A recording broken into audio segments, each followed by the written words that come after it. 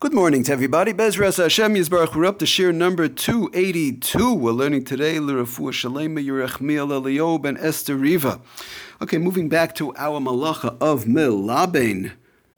Okay, we spoke about drying the floor, things that spilled on the floor, or even taking off a stain from the floor, from the table. I just want to talk a little bit about some things to be aware of when wiping dishes. When washing dishes is a separate issue, but what about the wiping of the dishes or the drying of the dishes on Shabbos in a case where one is allowed to wash dishes? As we know, washing dishes for after Shabbos is not allowed. One is allowed to wash dishes in general for Shabbos if they need it for the same day. They need it taka for Shabbos, even if one might need it for Shalashudis, or they'll need it from one meal to the next. It doesn't have to be like by borer in conjunction with the time to prepare for the meal. Anytime during Shabbos, one needs those dishes. I have my glasses, I have my dishes, I have the silverware, whatever it is, and I need it for upcoming meals.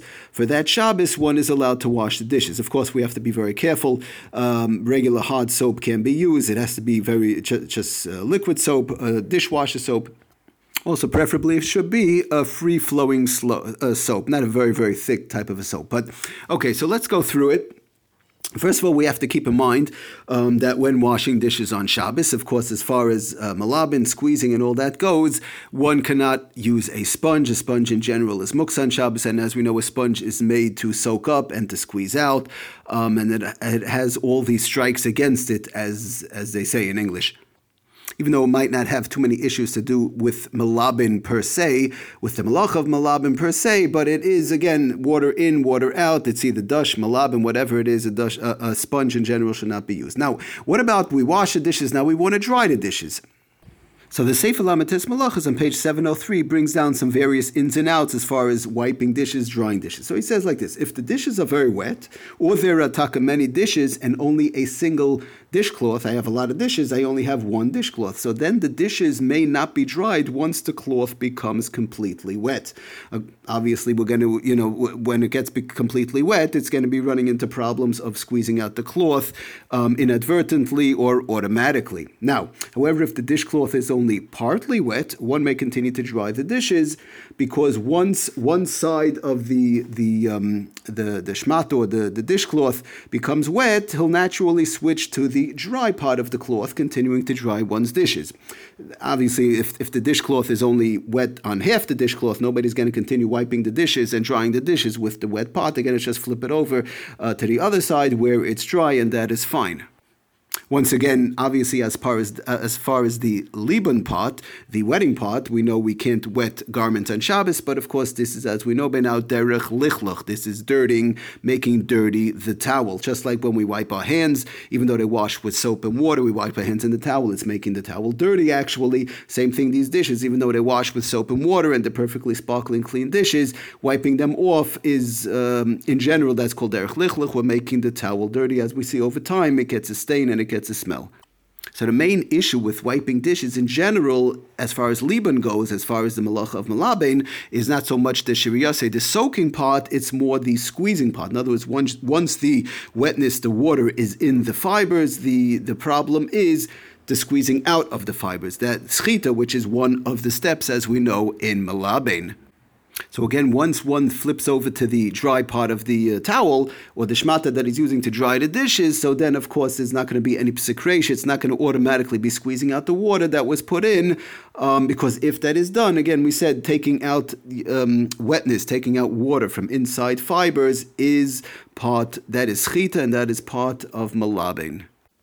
Okay, so here too, again, when wiping the dishes, we have to keep in mind the same thing, that as far as the davish and makpid alav, to use something that whereby one is makpid, in particular that it should be dry, like a piece of clothing, a wearable shirt. The Sefer Lamites Malachas brings down also maybe a cloth napkin, maybe a fancier type of a towel.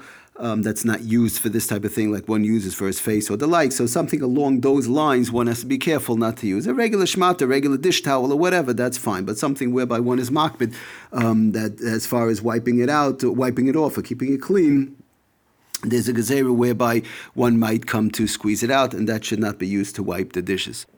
Again, like we mentioned before in the other shiurim, unless one has, let's say, like an old undershirt or whatever, something like that, then they use it. Then that's their shmata. That's what they use to wipe the dishes. So that's fine. But if it's something, a piece of clothing whereby somebody usually wears it, that should not be used because of the fact that there's a gzeira, one might come to squeeze it out because of the fact it's a davar shemakbid alav l'sachtai.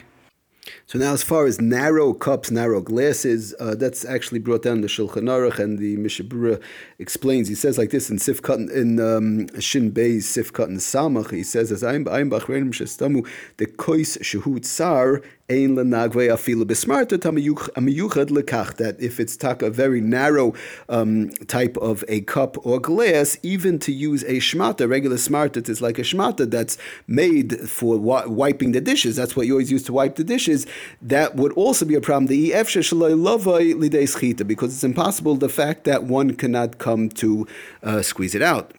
And the Sefer Lamites Malachas on page 704 explains it even better in the English. He says like this: narrowing drinking glasses or goblets, which require pressure to reach the crevices because of the fact that you're pushing it in, out, in, out. When one is drying it, should preferably not be dried because of the likelihood of schita that will occur during the drying process. The fact that the cloth absorbs and expels the moisture simultaneously, it's going in and going out, is running into a problem. If drying is important, one must make certain to empty any excess liquid by shaking out the residue or the droplets from the glass or the cup. In other words, one gives it shakes it out well till not till it's dry, obviously, but it's only a little bit damp inside, and there's no really excess liquid. Then very lightly taking a shmata. Again, it has to be a towel or a shmata that's made for drying the dishes, and very lightly sticking just to dab in to dab up or soak up the little bit of liquid. But to take a regular shmata, a regular dish towel that's made for that, and go in, go out in a very narrow cup, in the bottom over the pushes it in, push it out to dry it well, you squeezing out, even though the liquid's going in the rag, but it's getting squeezed out of the rag also. So Lamaisi brings that down from the Bir Halach over there. Valkain, he says the lashon like this from the Bir Halach. Nira de v'shas hatchak ein limches biyad hamekel.